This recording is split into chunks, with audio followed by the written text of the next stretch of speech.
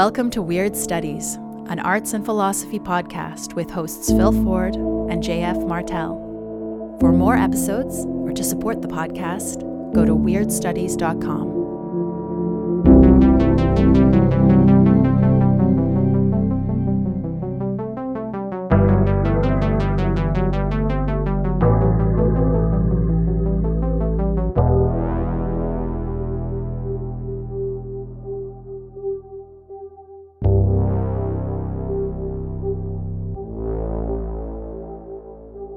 Hi, this is Phil. Welcome back to Weird Studies. After a month's hiatus, JF and I are back, at it again, mad at the pen, glad that we win a tad fat and a bad hat for men. It's a new academic year, fall 2023, and in the first week of this semester's syllabus, we're covering the Temperance card of the Tarot. This is the 9th installment of our irregular series on the 22 major arcana, and if you are new to the Tarot, I encourage you to check out the overview presented in the introduction to our first installment in this series, episode 77, on the Fool card. Since then, we've rambled through the Empress, the Moon, the Tower, the Wheel of Fortune, the Star, Death, and the Chariot, following a path that marks where our heads were at each time we recorded one of these shows. Why Temperance for the new year? For me, it has something to do with returning to the hurly-burly of academia. Temperance means mixing things together, and after a year's sabbatical, I'm looking for the right mixture of active and contemplative modes of life. For JF, on the other hand, it has to do with a new class he's teaching, Art in the Age of Artificial Intelligence, which it is not too late to sign up for on NeuroLearning. We've put a link in the notes to this show. Despite the fact that we had widely different starting points, JF and I ended up converging improbably on the same topic, cybernetics. It might be helpful for me to introduce this topic. Cybernetics is a science of automatic, self-governing control systems.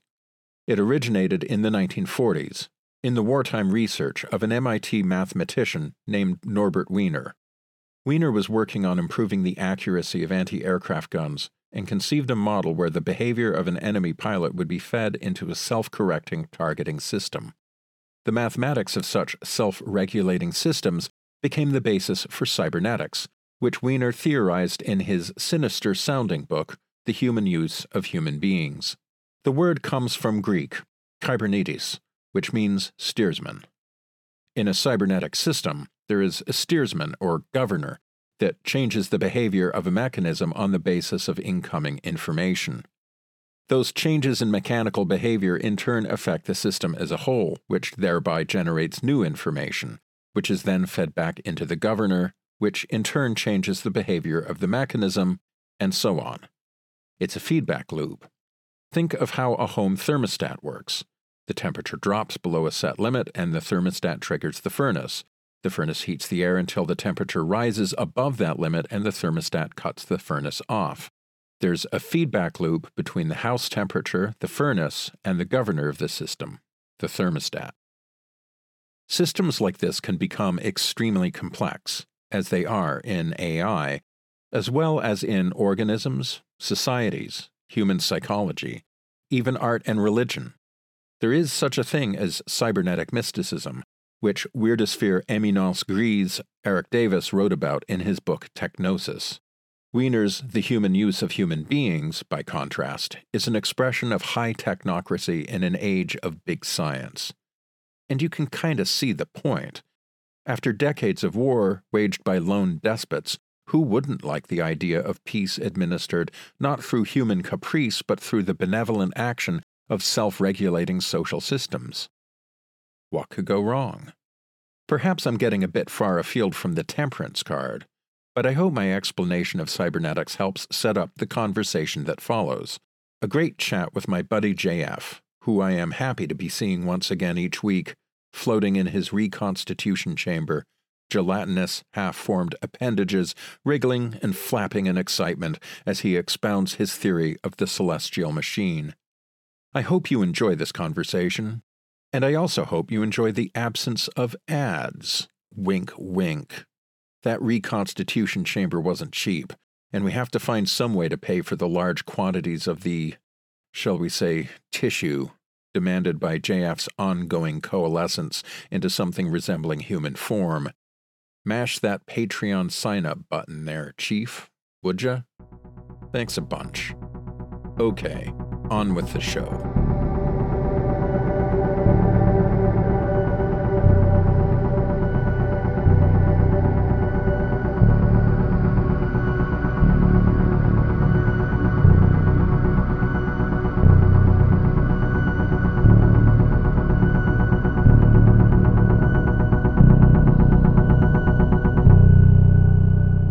So here we are, we're back.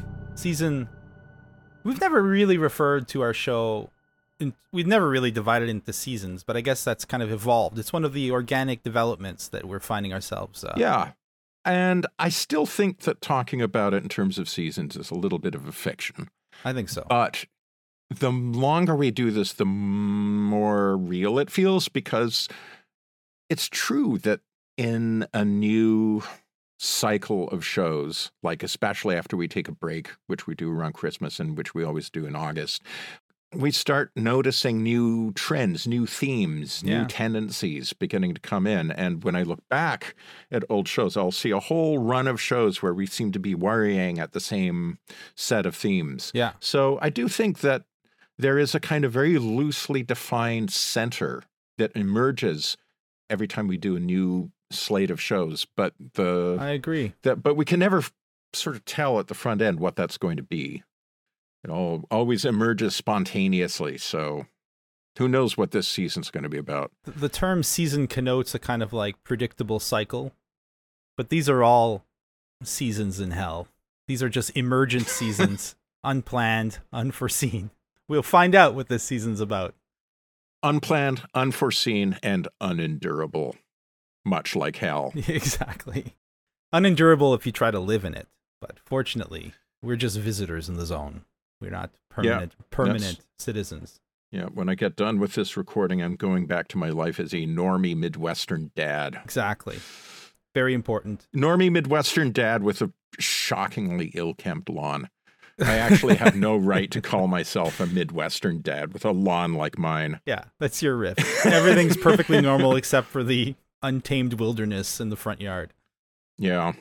So today we're doing another one of our tarot episodes. Very excited. And we decided to do a quote-unquote boring card.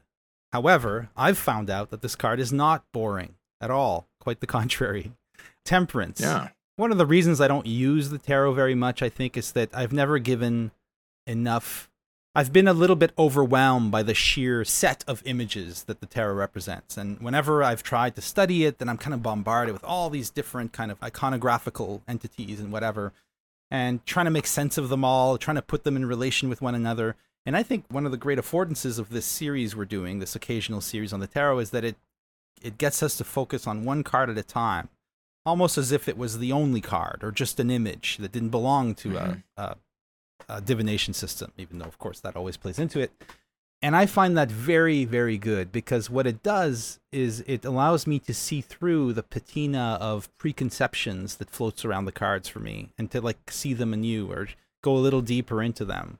So if the Temperance card had come up in a reading in my past, I would have interpreted it as something like the card of the golden mean, of balance, of adjustment. And I don't think it's not that, but there's so much more to it that I hope we can get to.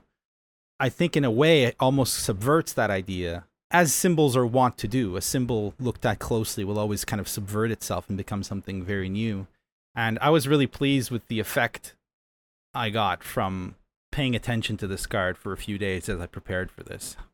What do you think? Is it still boring to you?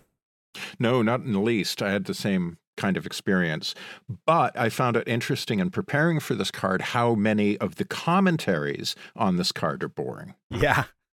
So, I read, as I always do, the first thing I do is read the relevant chapter in Meditations on the Tarot, which longtime listeners of the show know how highly I regard that book, and yet I found the chapter on Temperance to be rather dull and not to the point.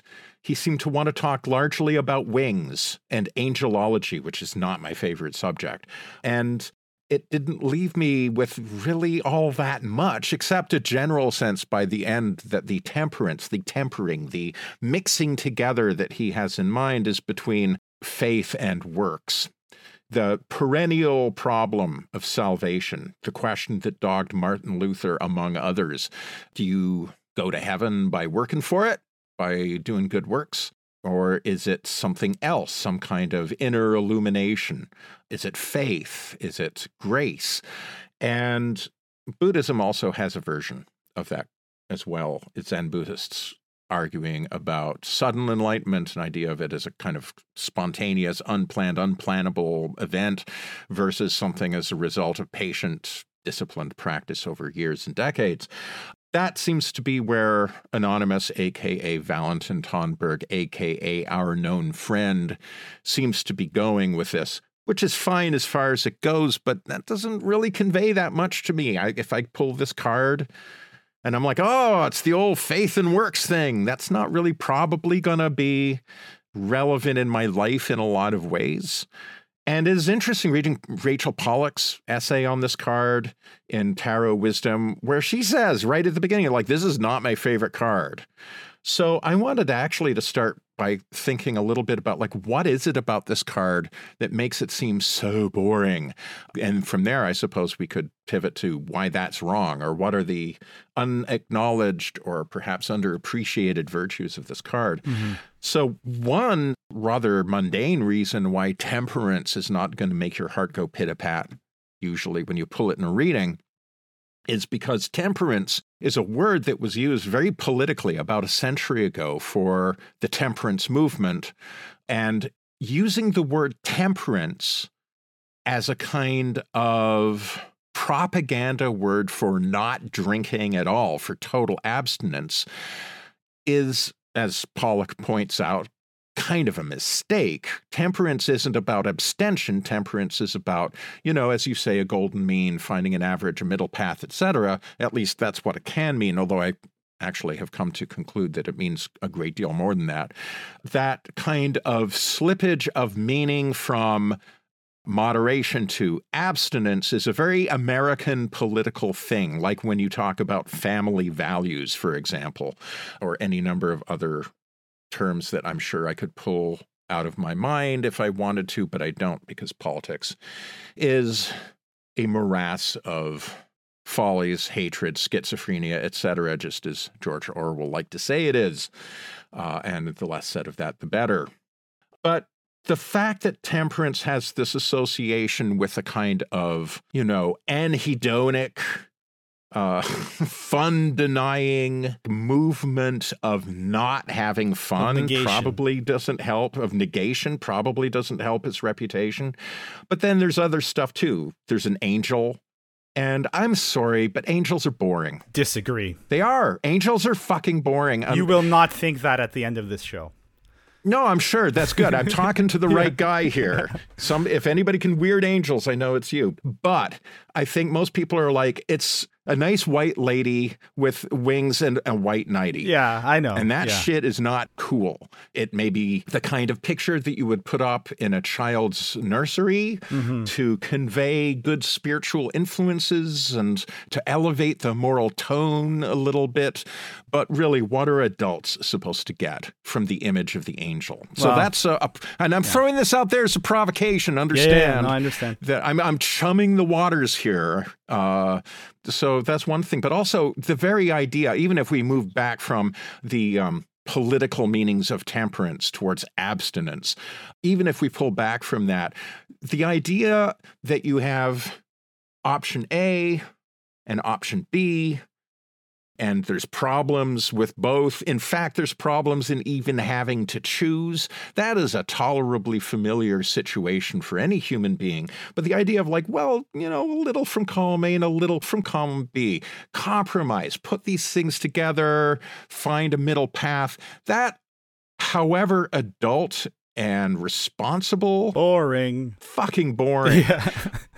So I'm throwing all of this out and also pointing out clearly we're not the first people to think this way. If you read Aleister Crowley's essay on this card in his book on the Thoth Tarot, it's all alchemy. And I don't know shit from Shinola about alchemy, so it all goes over my head. But it's like highly technical and abstract, and, you know, the ideas there are locked up behind a specific and disciplinary vocabulary. Yeah, and he says, I think on 2 occasions in that little essay, he says, I can't tell you about this next bit because, you know, you need to be a high initiate to learn the real meaning of what I just said or whatever. So basically saying, there's much more to this card. I just can't tell you what it is. You'll have to, you know. So you get the sense that he calls it art, which is interesting. We'll get to that. And I want to get to that too. I mean, he means, of course, art in the sense that alchemists use the word. They call what they do art, the royal art. But I think he needs any type of making, any type of instantiation of a system. And that's the thing. That's where it gets super interesting to me. But I don't know, maybe we should start with the angels. Why are angels not boring? I think that the image we have of angels is another example of the kind of mythopoeic neutering that the Victorian era performed on several daimonic entities, including, of course, fairies. Fairies are also boring unless you've listened to several episodes of Weird Studies or read a few key books. All kinds of mythical or imaginal entities are turned into impotent icons in the modern era, including, of course, that of the angels. So not to say that the Victorians invented the idea of the winged figure as an angel, but I believe that in the Renaissance, people had a kind of implicit or kind of ambient understanding of angels that made obvious the indexical role that these particular winged cherubs played in the symbology of the art in which they appeared. What I mean by that is that it is as a sign that the angel can sometimes take the form of a winged cherub, you know, or we can get to cherubs and thrones and all that later, but no one ever thought that that's what angels were. Angels become that, I believe, in the misreading of certain kind of aspects of Orthodox iconography by Protestants after the Reformation. So Catholics believe that there are people with wings that come down from God or whatever, even though Protestants largely still believe in angels. The iconography is kept, or the latest iconography is kept, but the substance is lost. For example, Aquinas' writings on angels are largely ignored for several centuries until they're rediscovered in the late 19th, early 20th century. Today, there's a kind of popular, it's kind of a meme or a thing online. It's like, whoa, IRL angels or angels as described. You've seen those? So you'll see like these strangely... Like a huge eyeball with like 32 wings around it or some shit like that. Or like several rings, you know, like orbiting around each other with eyes on them. And surely in the Apocrypha and in the tradition, in the Judeo-Christian tradition, angels are not described as winged beings. Like when angels appear in the Old Testament, they look like humans at first, and then slowly the prophets who encounter them realize that they're not human. Sometimes they're very vaguely described, and of course sometimes they're described as monstrosities. Book of Revelation, for example. So that makes angels much more interesting. There's actually a genre called angel horror. I don't know many examples of it. I remember one guy who made an angel horror film giving an interview and talking about angel horror, but I don't remember his film, and I don't remember any other instances of angel horror. I think that Jacob's Ladder might qualify as angel horror. The weeping angels in New School Doctor Who. Okay, sure. Which I take it you haven't seen. No, but, I've never watched any Doctor Who. The idea is that they're like stone angels, but they move when you're not looking at them, and they can move with incredible speed. So if you blink, you might see one of these things like way off in the distance and blink, and it's like right in front of you. Right, right. And so that's like actually an extremely clever horror trope. I forget everything about them, what they really are, or where they come from, why they're bad. But anyway, I remember that, though. I love it. Jacob's Ladder is a film that I think qualifies as angel horror. Never seen it. Fantastic movie, which we should watch and do a show on someday. And another film of that era, late 80s, Flatliners, which is a brilliant concept, but somehow the execution wasn't great. It's a film about I remember watching that. Yeah, I saw that in the movie theater when it came out. That's an old ass movie, though. well, 89, 90. It's not that memorable, but the concept is brilliant. It's about these medical students who basically find this like space, this industrial space where they can conduct experiments in private, and they start to bring themselves to the point of death so that they experience the afterlife and then kind of revive themselves. They have the others revive them. So they're like experimenting with near-death experience, which is super great. But then they bring things back with them. And these things turn out to be kind of demonic entities that are representative of their past. But in a way, these demons are working towards their salvation. And one thing that you see both in the biblical literature and in the mystical literature is that angels are often monstrous beings or antagonistic beings. You know, when St. Francis encounters the seraph, he is basically just torn to pieces by it. There's the famous statue of the little cherub looking, you know, rather boring, but with an arrow pointed at Teresa of Avila's heart. So angels have a kind of extremely ambiguous nature in the literature. So that makes them, to me, weird and therefore interesting. But you're right, the staid image of the winged figure is not the most inspiring.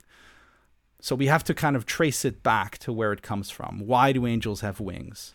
What are angels? And to me, when I look at the Temperance card, and this is going to be the insight that I'll try to bring into the conversation about angels, is that angels to me are machines. Machines to me are attempts at creating angels on Earth. When I see the Temperance card, I see a diagram of a machine. And I think it's immediately obvious when you look at it. You have a feedback system. And if you read Tomberg's chapter, he describes the role of the guardian angel, which each of us has. According to Orthodox doctrine, we each have a guardian angel. The guardian angel is with us for one reason. It is because although we retain the image of God, we retain radically in our nature the image of God, we have lost the likeness of God, which is the way the image manifests in creation. So we have the image of God, but we keep screwing it up because of the fall, because we're fallen. So we need to recover the likeness of God. Our likeness to God is a potential. Our image to God is a given as human beings. And the angel, the guardian angel for Tomberg, is the regulatory mechanism that ensures a just measure of image and likeness as we try to manifest or infuse our lives with the image of God by becoming like God, right? So the angel is part of a feedback mechanism. It almost plays the role of a controller in a feedback loop that makes sure that our radical nature as divine beings and our radical potentiality as divine creatures within the moral universe is kind of maintained. It's a regulatory role that they play. And I found that really interesting because it's strangely germane to other descriptions of angels, which to me have always felt rather technological. There's something machine-like about angels. The way that they perform a specific function, the way that often they're described as mechanical contraptions, creatures with wheels within wheels. Supposedly the throne of God is made of angels. A machinic assemblage. A machinic assemblage. They are intellectual or celestial machines that govern the functioning of the universe. For example, angels were once thought to be the forces that move the planetary spheres, right? They were basically celestial machinery. But they're different from our machines because our machines are dead. These machines are alive and free. In fact, several of these machines decided not to follow the plan and to fall, right, and became Lucifer and his demons. So these are acausal machines. Free meaning acausal. These are machines that are beyond causality, but that instantiate causality and assure a regulatory cybernetic functioning to the cosmos. If I were to make my own tarot deck, I would call this card, and some people might have done this already, I would call it cybernetics or the cybernewt or something like that. I read Crowley's terminology, his art, as meaning that. Art in the old medieval sense of making something that works, much broader than fine art, or even broader, I think, than alchemy, although alchemy would be the ultimate thing. The Philosopher's Stone is a machine. An alchemist working on the Philosopher's Stone is working on an object that will instantiate a process that will transform them. It's a technological operation the hope is that once the stone is created, it is automated and does its thing. The process is working on you as much as you're working on the process. That's kind of the keynote of alchemy. So that's how I read it, and that's what makes it interesting to me. Does it have anything to do with the fact that I have a class on AI starting next week? Probably, but I see it as a synchronicity that we decided to do this right at this moment, because I would never have thought of this if it weren't for the fact that we kind of randomly or weirdly decided to do this card next. Well, it's funny because I came to the exact same conclusion for completely different reasons. Okay. I came here today wanting to talk about cybernetics, but I didn't at all use the same reasoning to get there. So this is very interesting that we should have arrived at the exact same place. But I want to talk about cybernetics and why I was thinking of cybernetics. Didn't have to do with angels, but it had to do just with the very basic meaning of what tempering is, what temperance actually means. And it means mixing. The mixing of things. If you talk about a person's temper, the old Galenic conception of the human is that we have these humors, we have these different fluids, dynamic, subtle fluids that mix together and mingle, and through their mingling they form different kinds of people, different tempers, different mixtures. And this idea is something we've talked about, not in context of the Temperance card, but actually in talking about the I Ching. In the I Ching, as with the tarot, you have gender polarity, and does that mean that a system like the I Ching is locked in on gender norms? And my argument is no, because the I Ching gives you every situation, every person is a mixture of solid and broken lines, which are characteristically or classically typed as having masculine and feminine energies. And no, it's not about being one thing or the other. It's about being a whole mixture of solid and broken lines, some moving lines, some stationary lines. Each individual person has some gender expression that is a consequence of this tempering, right? So that's not too far off from, I think, some pretty low-hanging fruit ideas that we might get about this card. But I was just sort of thinking about, this question of tempering. And I was like, there's a classic way you might approach a koan is saying like, okay, let's say I'm doing a koan that has to do with this tempering, this inner alchemy, this process of being a multiple or a plural self. And I guess a Jungian would call it individuation, the degree to which we can harmonize all these different selves within us. Let's say I'm thinking about this koan and abstractly I just described what it's about. But ultimately, all koans are really about you and about your relationship to whatever the koan is about. And so one approach might be to ask, who are you when you're tempering? And that's a question that doesn't normally occur to one to ask with the Temperance card, because you see this angel and you're like, oh, tempering is what the angel does. No, it's what you do all the time. But what are the situations when you do it? And I got thinking about it. I'm like, okay, well, when am I mixing things? Well, when I'm cooking. And so who am I when I'm cooking? And I'm like visualizing this pretty vividly. And it got me thinking about something that Gregory Bateson says in the Steps Towards an Ecology of Mind, one of those classic essays on cybernetics that he wrote. And he's talking about the limits of the human, the skin bag, and how cybernetics immediately puts pressure on the idea of our individuality, that we're little self-willed packets of intention and action defined by a skin limit that divides us from our environment. He's like, well, what about a blind man with a cane? Is his body end at the end of his hand? Clearly not, because he's using a cane as an extension of his body to perceive the limits of his environment. And he's like, so where does the body end? That's an interesting question right there. Well, another one of his thought experiments that he uses to explain cybernetics is a person chopping down a tree. And he breaks it down into a few different steps. The person holding the axe perceives the tree, aims at what they're going for, the part of the tree trunk they want to hit with the axe, and acts, makes a cut. And the cut lands where it lands, and it's probably slightly off, or maybe it's not off at all, but it's just a single cut. We need another cut. And boom, there's another cut, and maybe a chip flies off the tree, and now the person wielding the axe has to make a choice about where the next cut's going to go for maximum effect. And each swing of the axe, we have the swing, then we have a perception of where the cut now stands with multiple blows of the axe, makes a judgment about where the next cut should go for maximum effect, and then axe again. And you have these different stages, which all constitute kind of a cycle. And the individual human being in the act of cutting it down a tree or in the act of cooking is a little self-contained not self-contained, actually, a cybernetic system that, so to get back to my cooking analogy, there's me, there's my ingredients, and so roughly analogous with the person cutting down the tree, I measure out a bit of salt and I pitch it into the soup, and then I taste the soup.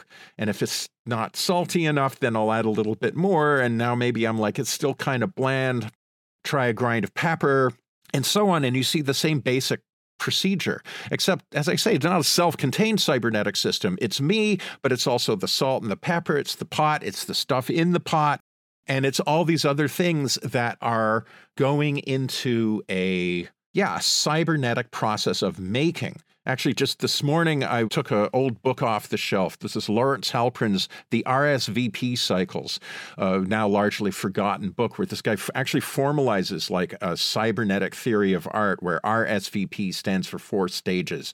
R is resources, what you have at hand. So in my analogy, it would be, the ingredients in the pot and so on. S is scores, any symbolic representation of a process. And so the score in this case would be like the recipe that I'm following. Then V is what he calls value action, which to me is actually almost trying to squish 2 stages into one. But it's like valuing something, like you're assessing, like the axe wielder who's assessing the cuts they've made previously before making the next one. So value like the action, sensor in a cybernetic system. You're gauging the feedback to know what to do next. Yeah, exactly. And so that from that point of view, value action actually is not a bad word for it. It works. And then performance, which is the execution of the next action in a sequence of actions. And all of this is to say that although I started off this train of thought thinking about tempering as something we do, for example, when making a pot of soup, you quickly realize that the choice that Crowley made to call this card art, and meaning alchemy, but as you say, it's actually any kind of making. And this card could be the card of art in the sense that you and I use the term all the time, that art making is a cybernetic activity that constitutes those same stages that Halprin broke down. And the angel that we see in the Temperance card, I love your idea that actually that's a machine. And I'm looking at this card right now, and I'm looking at it as in a totally different way. I'm looking at this angel now as an emblem of the cybernetic assemblage of stuff that goes into a process that makes the thing. And of course, in the tarot, the thing that is made is always us. Yeah, exactly. So it has a spiritual connotation. Of course, in a draw, it might refer to all kinds of things, worldly things, very earthly things when you get the Temperance card, although the major arcana, there is a card for just kind of regular everyday art things. The major arcana tend to signify bigger, more spiritual, more kind of archetypal aspects of your life. But the Temperance card is essentially, I totally agree with you, a card that symbolizes the cybernetic process of bringing something into manifestation. Ultimately, of bringing yourself into manifestation. Yourself, to put it in the terms that Tomberg would use, to bring the image of God that is in you, which is a singular image, right? It's a totally singular thing. The imago Dei in a person is not the part of you that's the same as everybody else. It's the part of you that's utterly singular. The part of you that is as new as God, right? So the part of you that is the imago Dei, the image of God within you, is not immediately manifest in the world. Traditionally, the idea is that's because of the fall. Because of the fall, we have the image, we lack the likeness. In order to get the likeness back, and this is because in the book of Genesis, we read that, God says, let us make man in our image after our likeness. So theologians have made a big deal of the fact that 2 terms are used here, even though in the Hebrew, it was probably just a kind of like emphasis added to the same thing. In the evolution of theology, it has come to represent very different things. So that we have the image, we lack the likeness. The goal of life is to realize the singular in us in the world, to become gods in the world, to become, like that's what Paul says, to become gods. And this is done through a cybernetic process by which we work within the world, with the world, tempering the elements of the world that surround us, mixing them in, combining them in new ways in order that the image that inhabits us be manifest in the world. Perfect example of it is what's called hesychasm in Eastern Orthodoxy, which is a practice of divinization which the monks of the Eastern Orthodox Church practice, and it involves breathing, it involves prayer, it involves a whole feedback system which, applied properly, divinizes the person.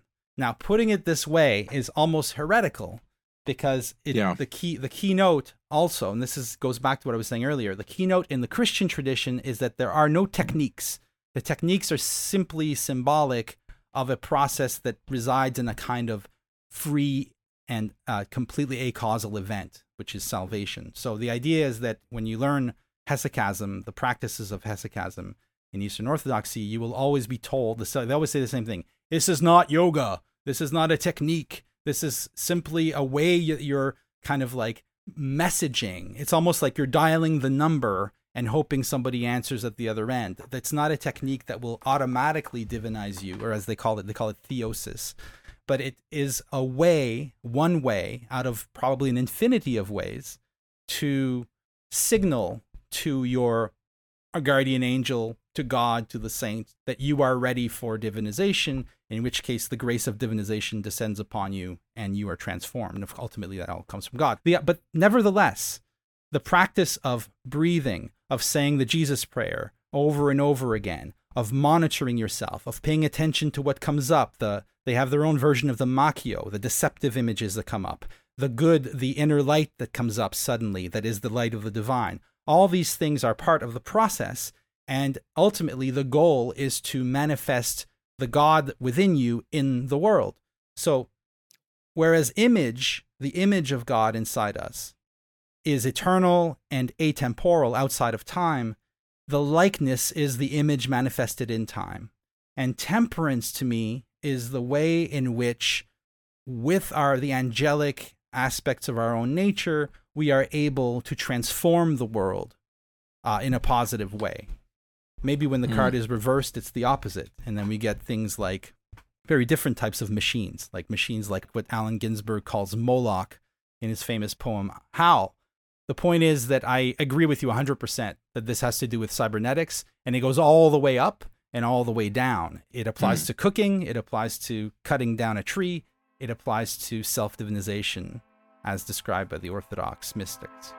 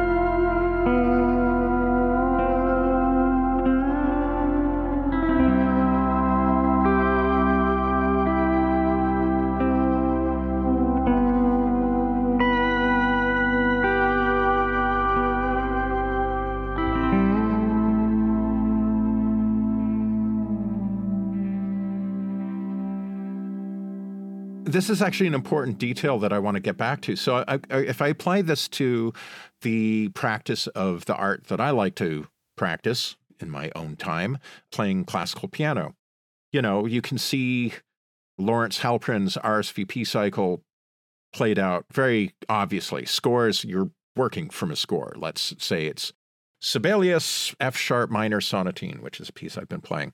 And then the resources, what you have. I've got my piano, I've got my two hands, I've got, the room that I practice in, etc., that set the material condition for my practice. And when I'm playing, I will play a passage, I will listen to it. This is the value action part of it. I will hear a passage and it doesn't quite sound like what I'm going for.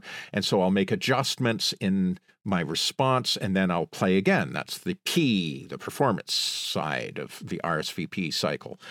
And so far, so good. But the danger here is that I am putting the art of piano playing, or indeed any art, on a purely kind of imminent frame footing. I am making it thoroughly reasonable, entirely explicable, by talking about the artist as a kind of machine who only has to kind of have these 4 stages set in a kind of dynamic cycling movement. There, I've described the entirety of the artistic process, the end, and I can't accept that. In other words, a pianist playing the piano is just a very expensive player piano. Yes, exactly. You got to feed this thing. You got livestock involved.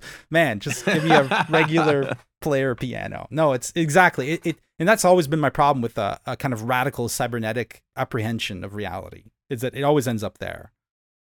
Well, where did I get the idea that would allow me to proceed in my value action? Right. Where did I get the idea of that was beautiful and this was not? Exactly. Or what I have an idea that represents the beautiful to me, or what would be beautiful in this passage that I'm working on. And then I play it and it doesn't sound like that to me. So I'm going to keep working on it. But there has to be some kind of actual artistic insight somewhere in there that perhaps we could assimilate that to the R part of the RSVP cycle, but at this point, we're clearly straining to schematize this shit. I think it's outside that system. I think it's outside the schema. I think it's like, imagine the classic Zen circle, the Enso with the broken ends of the circle. It's not a complete circle. It's like one of those things. I think cybernetics actually are remarkable because a cybernetic system is itself an interface between control, which is what cybernetics initially was. It was a science of control, between control and non-control. Yeah. That's actually something that I find very interesting about cybernetics, is the way that it opens on one end. Onto chaos, yeah. And art does that as well. Except in cybernetics, since most cyberneticists have been staunchly secular materialists, there has been a... I don't know.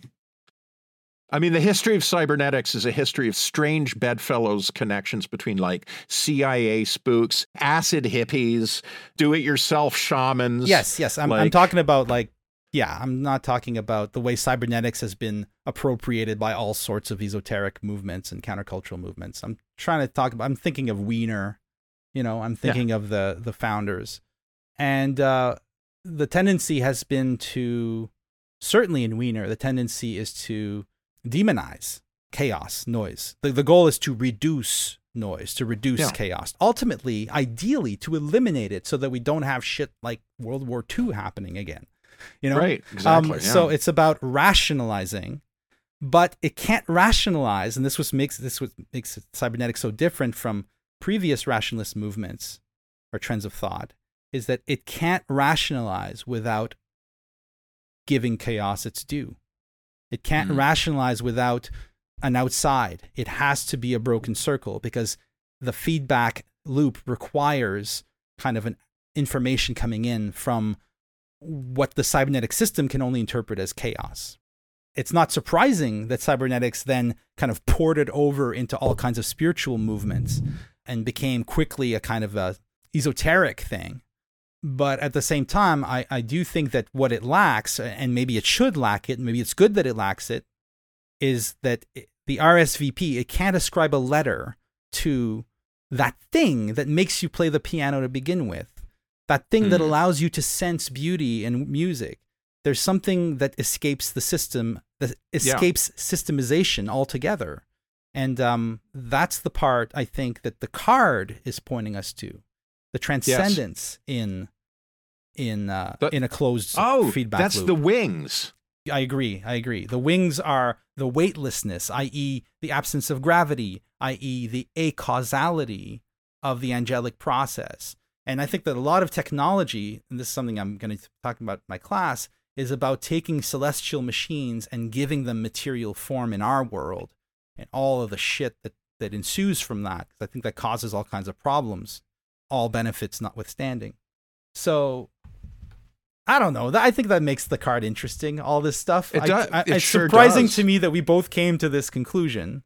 For rather different reasons. Yeah. Having said that, that's the wings. Maybe it's not. Maybe it's the fluid, the clear, pure fluid that flows impossibly between two vessels held at waist height. I mean, that is, after all, the most striking part of the card, and something that's amazingly consistent. This morning I was looking at old Marseille decks, like a gallery of multiple Temperance cards from multiple old decks, because the Marseille deck that I have is Jodorowsky's version of the Camoin deck, which is great, except Jodorowsky could not resist adding a few touches of his own that he insists are the recovery of the ancient secret lost arcana of the Adepti, etc.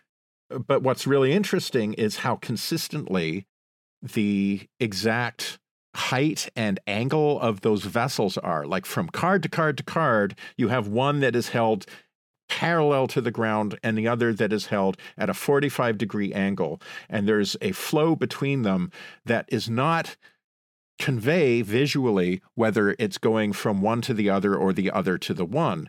It seems, as Yoav Ben Dov in his marvelous commentary on the Marseille Tarot, the open reading, which I recommend to anybody listening, as he comments, we might even imagine that it's not like flowing, but somehow like moving, but somehow also static, just floating there, some impossible fluid. Well, it certainly looks, the angle is intended to look like an impossible process. We're seeing something impossible. So that immediately connotes the acausal, a kind of dream universe that doesn't abide by the laws of physics. So this angel is performing an impossible feat.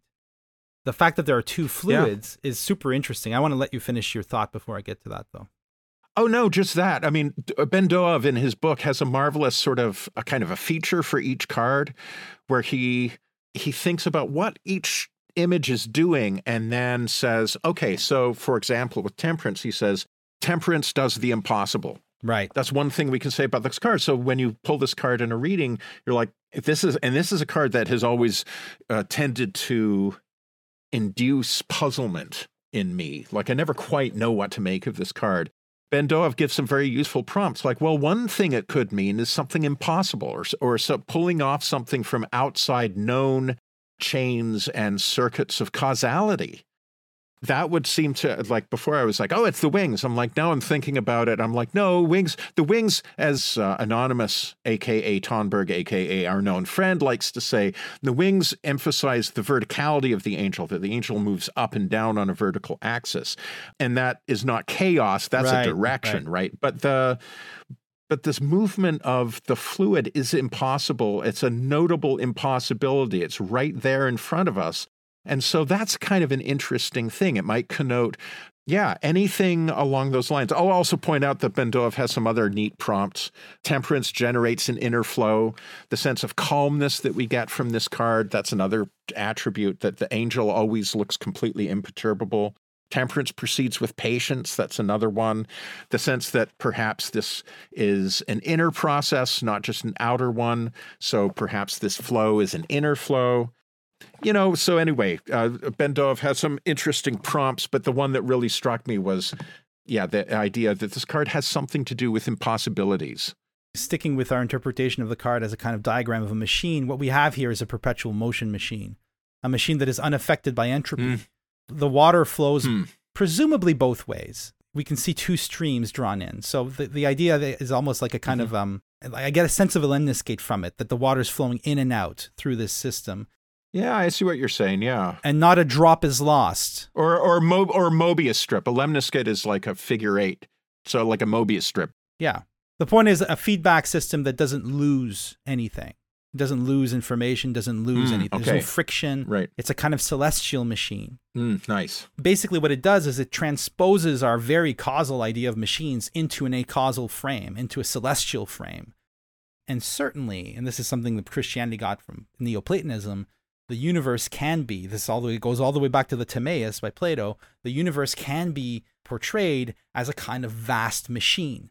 The difference between how the ancients made that move and how we make it is that since we've made machines, we tend to think that we cheat the universe when we compare it to something we've made, right? You're constantly hearing this. Oh yeah, they used to describe the universe like a loom or like a ship, and now it's a computer. But the point is that all of these technologies, the ship, the loom, the computer, are all, in a way, attempts, perhaps, at making, with the causal means we have at our disposal, with the resources offered to us, an image of a machinery that predates humanity, a machinery that is physics in itself, that is the universe in itself. It's not so much that we cheat the universe by comparing it to a machine, but that we should maybe just look at our machines and see them as microcosms of the universe. And the difference between the universe in its ultimate sense and our machines, the way Leibniz puts it is brilliant. He says the problem with our machines is that they are not machines in all of their parts, whereas the universe is a machine in all of its parts. You are a machine, but every cell in your body is also a machine. And the cells in your body are composed of other machines ad infinitum, both ways, towards the microcosm and then towards the macrocosm, where you become a cell within the organic body of the earth or whatever it is. So again, this is entirely an image of technology, but of a spiritual technology or an acausal technology, or maybe the dream of technology as we experienced it before we could instantiate it with the proper instruments and proper tools. For instance, in the Middle Ages, there was all kinds of legends about the brazen head, right? Supposedly Albertus Magnus built a brazen head, or Roger Bacon built a brazen head. What was a brazen head? It was a prophetic head. It was a machine made of bronze that prophesied. It told, or it could answer any question, actually. In some instances, it answered only yes or no, like a magic 8-ball. In other instances, in other examples, it can actually like embark upon disquisitions on whatever subject you wanted to. That was a computer. Nobody could yet make a physical computer, but the idea was there. And the idea, you can trace it all the way back to ancient myths. And so there's a sense in which technology, in light of the Temperance card, we can start seeing our technology as a manifestation of an archetype that predates technology. And that helps us, I think, reconceive technology in non-human terms. The technology is not simply something humans have made, but to a certain extent is something we've pulled out of the imaginal that was already there in other forms. About the two fluids, it wasn't Tomberg, it was the Welkin Tarot, which is, this guy tries to keep his name off his books and stuff, so I don't want to name him, but the author of the Gnostic Tarot, which was sent to me. Remember, I used it last time. The Gnostic Tarot by Wilkin Tarot. Go to wilkintarot.com to see this artist's decks. They are amazing. He's got a Shakespeare deck, he's got a Beatles deck, and he's got this Gnostic Tarot deck, which is fantastic. In his chapter, or his little essay on the Temperance card, he mentions that the two fluids correspond to the sacramental fluids, water and oil, right? Or baptismal water and chrism. Baptismal water is applied at birth when you baptize a child. The chrism is traditionally applied at confirmation, but also at the end of life. When you get your last rites, the chrism is placed on you. And so there's a symbol here in the water and chrism. If you interpret the two fluids as water and chrism, what you have here is a symbol of the cycle of life, of generation and degeneration, of birth and death. Interesting. Just built into this image of the kind of celestial machine. One thing that we sometimes do in talking through certain concepts, talking particularly about concepts that are very familiar from a secular modernity or the philosophic construal that goes with a secular modernity. One thing we often do is seeking something better than merely opposing such notions, notions of For example, mechanism. The obvious thing is to look at all mechanistic ideas, all ideas of the cosmos as machine, as being entirely opposed to mystery. Right. Charles Taylor actually makes this explicit, that when you look at the development of deism in the 18th century and the increasing preponderance of mechanistic ideas, arguments for God on the basis of an intricate mechanism that is observed in the natural workings of the universe. One thing Taylor points out is how there's a surprising concordance between, on the one hand, a kind of liberal Protestant theology, and on the other hand, a scientific atheism, that however different those two things might be, they both line up against mystery. The idea of having either an explanation that covers everything or that in theory could cover everything, and things that lie outside of that on principle being abhorrent to both ways of seeing the universe, right? Right. And so, the obvious thing is to say, well, this idea of mechanism, that God is a divine watchmaker and the cosmos is a kind of clockwork that just unwinds in its divine way, even if we customize it a la Leibniz and say, oh, well, God's machine is different because all of its bits are machines. It's machines all the way down. Somebody could say, yeah, well, we just haven't figured out how to do that yet. That's next. That's nanotechnology. Right. Machines made of machines. Anything that we can impute to a creator God, to the divine, is something that humans can arrogate for themselves in their own makings. There's no secret. There's no mystery. It's just technique. And once we learn sufficiently advanced techniques, see, there was never any mystery. It was just a question of knowing how to do the thing, how to make the appropriately complex machine. So the first an obvious thing that somebody of an esoteric frame of mind, somebody who is fond of spiritual and occult matters as we are, would be simply to look for ways to deny that understanding, to go 180 degrees opposite this. But it seems to me that what you're doing is developing a way of thinking that's a kind of philosophical jujitsu of a sort that we sometimes do. It's like, actually, Lionel Snell, a.k.a. Ramsey Dukes, does this all the time, where, if you oppose an idea, you're just going to polarize it and create sort of a demon with two horns. You're just going to end up entrenching a conflict that will feed off of an unresolvable duality between the position you don't like and the one that you're putting up in its place. Yeah. And the idea of resolving the polarity by actually working with the thing that bothers you. In this case, it would be this idea of mechanism. And it seems to me you're doing something like this. You are working with the idea of mechanism to come up with an idea of a divinized mechanism that doesn't dispel mystery, a divinized mechanism that has mystery as a part of the mechanism. Yeah, that's the idea. If that makes any sense. It's a dream machine. In fact, machines show up, in my view, in dreams and visions long before they show up in actual, material history. The ladder with the angels going up and down. Is it Elijah who sees Elijah sees the chariot. Who the fuck is it that sees the ladder with the angels going up? Jacob. Yeah. Jacob's Ladder. I just talked about that movie earlier today. I was like, it couldn't be Jacob's Ladder, could it? Yes, it could. We were just talking about that. Yeah. There's a ladder, a set of steps, and he sees angels going up and angels going down. It's an image of the two fluids from the card. Up and down, going up and down, intercourse between the two worlds. So I'm mixing a lot of things right now, but I can't help it. Temperance, baby. We're mixing things up. Yeah. And then I do believe there is a critique against a kind of dark industrial machinery. I do believe that temperance can be upright or reversed as a card. So I don't want to let go of a critique of technology, but at the same time, I think that technology, like all things, ultimately, it needs to instantiate, it needs to express the radical mystery. And so think of yourself dreaming about a machine.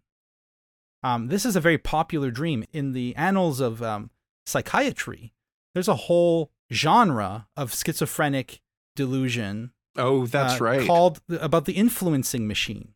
of That's people right. imagining a machine controlling their minds or influencing the world somehow.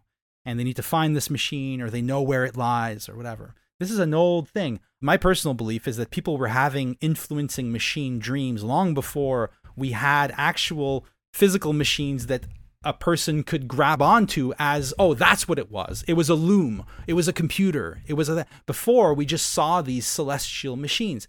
I have done enough psychedelic tripping to know that what you see when you experience a psychedelic trip is a kind of weird machinery.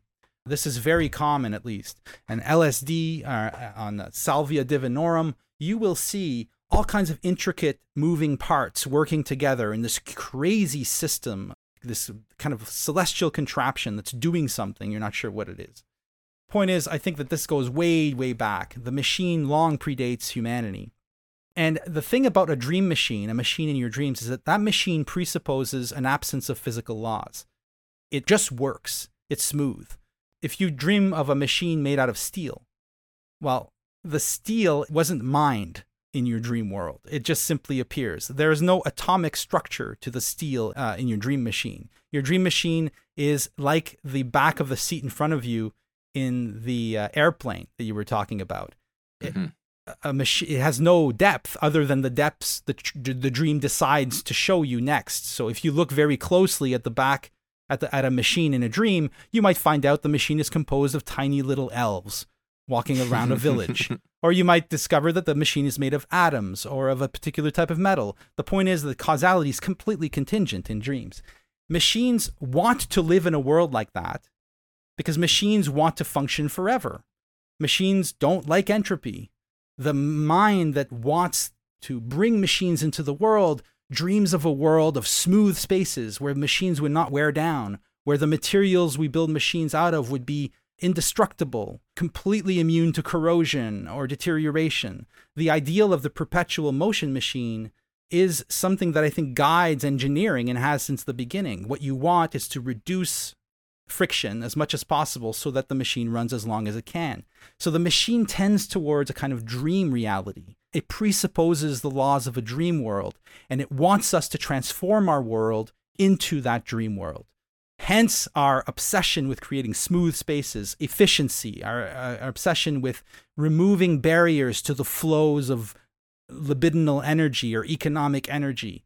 The point is that there's a danger to bringing these imaginal machines into the world. And I want to recognize the existence of a kind of spiritual mechanism. But at the same time, I do think that there's a critique to be made of the way in which technologies are implemented in our society, because I think a lot of it is unrealistic and also probably dangerous to our humanity. We've evolved what some theorists call the technium, which is basically a separate environment in which we live, which is made up of technology, and our organic bodies, which are subject to the traditional Darwinian forces of evolution, are now kind of trapped in this new form of evolution, this technological evolution, which moves at ridiculous speeds.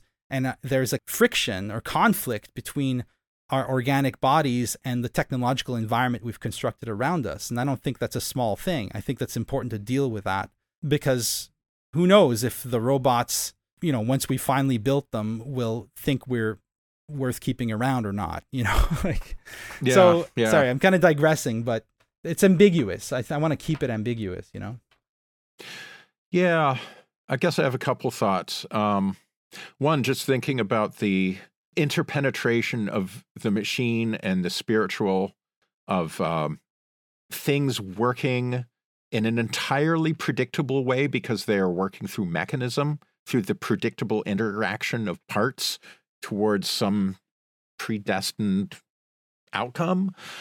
I mean, this is why machinery or mechanism is sort of inimical to mysteries, because we know, a mechanism is pretty much by definition something where you know what it does, right? Mm-hmm. And so if we talk about I saw a ghost, but it was actually just the stirring of wind in the curtains. I don't know. That's a lame example, but that's a simple mechanistic explanation for something that maybe you might take to be spiritual, right? Right.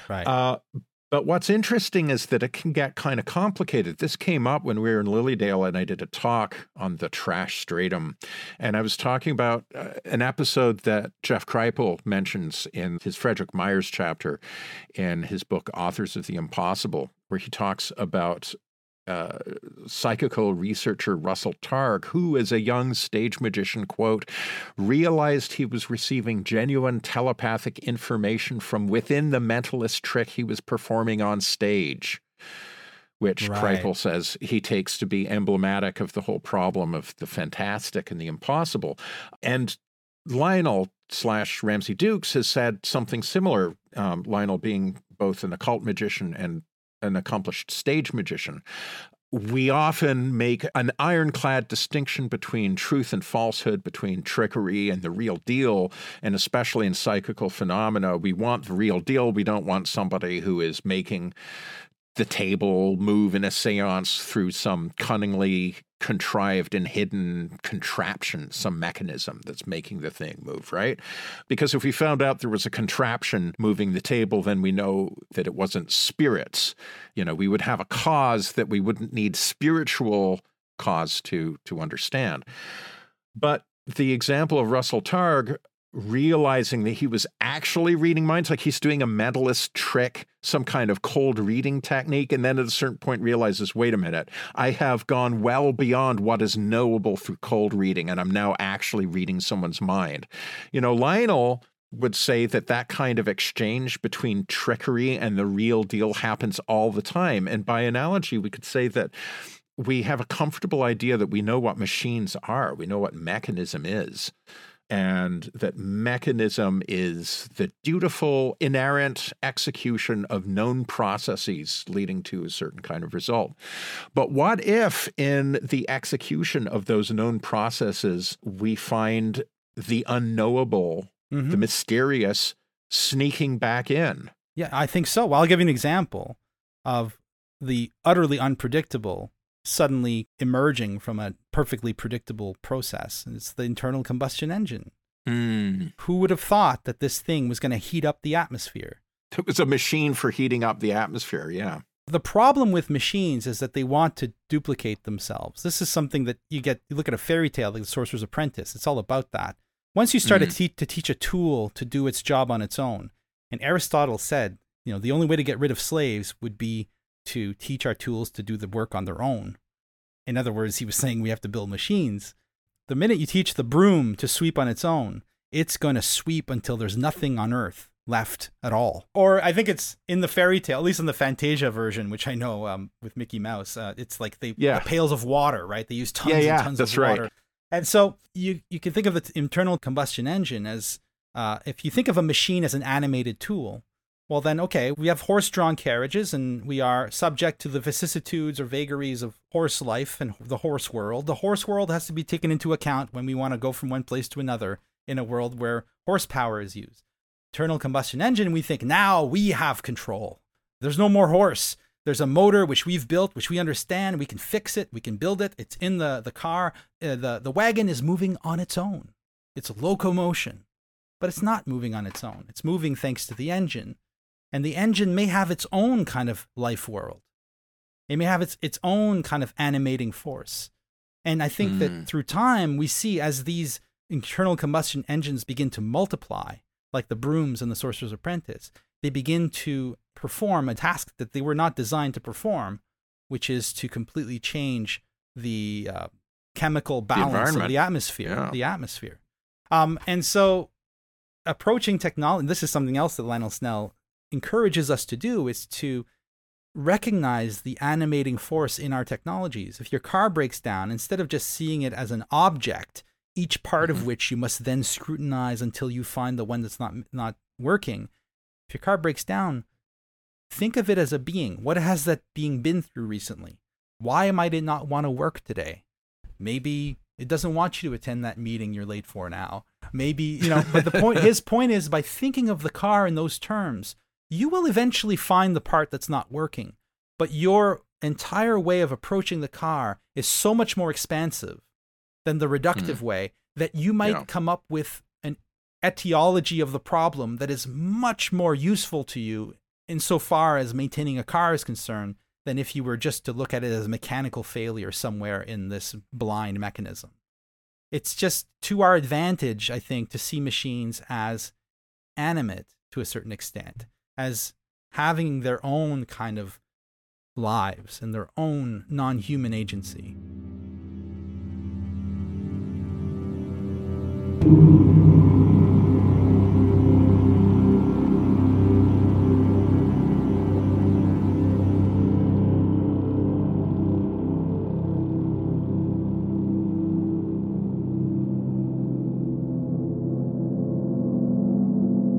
One aspect of the standard interpretation of the temperance card that I want to challenge, not to throw it out, but just to add something to it, is the idea of a middle way, right? A middle path. Yeah. Buddhism, which is the religion that I belong to, is the middle path, right? The middle way.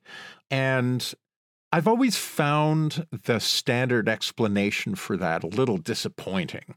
You know, the Buddha was originally raised in sybaritic luxury because he was a princeling, and then he discovers old age and death and suffering and decides that he is going to come to the bottom of it all. And so he undergoes heroic asceticisms. He starves himself and torments his body, and he finds that that doesn't work any better than hedonism. And so Buddhism, the path that he eventually finds, is the middle path. And I always thought that that was sort of weak. It's like, well, you know, you're not starving yourself and you're not overeating either. Moderation. Yeah, moderation in all things. But actually, I think that there is a deeper, I won't say more esoteric, but just a deeper understanding of what the middle path really means. And we might get that from the early in the Common Era book, Verses of the Middle Way by Nagarjuna, the proper title of which is the Mula Madhyama Kakarika. And feel very proud that I was able to remember that. The Verses of the Middle Way. And the middle way he's talking about is not some kind of washy compromise between A and B. Okay, so like it's something beyond that. So A and B can mean any two positions.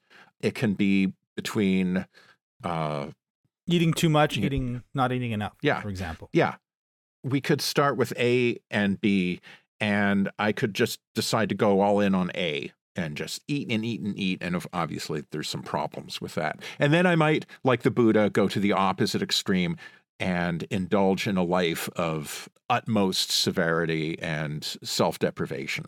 And I might find the limits of that. And then I might say, okay, how about instead of just A or just B, how about A plus B? How about we take the best of each, or with some kind of compromise between the two? Well, that's already certainly an improvement on just A or just B. But the kind of middle way that Nagarjuna is on about, and this is absolutely foundational to Mahayana Buddhism generally and Zen Buddhism, which is what I practice in particular, is how about neither A nor B? This is sometimes called negative dialectics, where instead of having the A and the B as the base of a triangle, and we can imagine a line extending from A and B upwards towards a common point above them, the apex of the triangle, and that would be some dialectical Aufhebung or some compromise. Yeah. But in this case, it's kind of negative dialectics where, in fact, you're negating A and B, neither A nor B. Then what? What goes beyond the opposition between eating too much and eating too little, between hedonism and asceticism, between any two extremes? Well, then you're getting into a more abstract space where you're even moving beyond thinking about A and B themselves and thinking rather about what they represent. I don't want to go too deep into this, but suffice it to say this kind of negative dialectics, which we can also associate with Austin Osman Spare, the neither of Austin Spare, that is a thing that can move you into very strange places, quite far away from the wishy-washy compromise, get along, go along, middle path that most people think the Temperance card is. Yeah, I totally agree. And where does it throws you into a territory of mystery in the sense that the idea of eating too much, of satiety versus starvation, both of the ideas presuppose that we know what eating means, what eating's for. They presuppose a bunch of what the Greeks call doxa, opinion. And so the middle way between eating too much and not eating enough is eating just enough. It's the Goldilocks, right? Yeah. But it leaves the world unchanged. It reifies a particular apprehension of the world. If you go for neither A nor B, what you're doing is you're moving out of the false dichotomy of eating too much and not eating enough and entering a place where eating becomes a choice, a thing you're approaching in a singular way. Every occasion of eating, perhaps, becomes totally new, much like the tea ceremony is every time completely new. It would move you into that plane where the newness of things becomes available to you once more. At least that's the way I read Dogen, who's one of the few Buddhist writers I've read. I think that's true. Nagarjuna's Verses of the Middle Way is actually a practice that you read him insistently nailing contradictions, thinking about walking and not walking. And he starts negating any possible stable understanding of what walking and not walking might be, pointing out the ways in which these things are mutually interdependent. And in the course of reading these things and like breaking down through his negative dialectics, these fixed oppositions, you come out into a place where an apprehension of emptiness becomes possible. The emptiness of things, which is not a kind of bad emptiness. It's not nihility, but actually kind of an immense fullness of possibility. Exactly. Where the new becomes possible. So in a sense, Nagarjuna's negative dialectics function as a kind of cybernetic machine to break you out of logic. That's really good. Yes, that's very true. And it's not a negation of logic. It's just a recognition of the eternal insufficiency of logic in assessing what one should do next. Like there's always more to the story than your prefab ideas will tell you. And I think that religion, if it does anything, should seek to awaken someone, a person, a practitioner, to that eternal newness that is the radical mystery at work in reality. Oh, I love this idea of Nagarjuna's verses as themselves a kind of machine, the same kind of machine as this angelic machine on the Temperance card. It's a machine that doesn't dispel mystery, that has as part of its machinery the kind of the always more. You know what I mean? Absolutely. A divine machine, a celestial machine.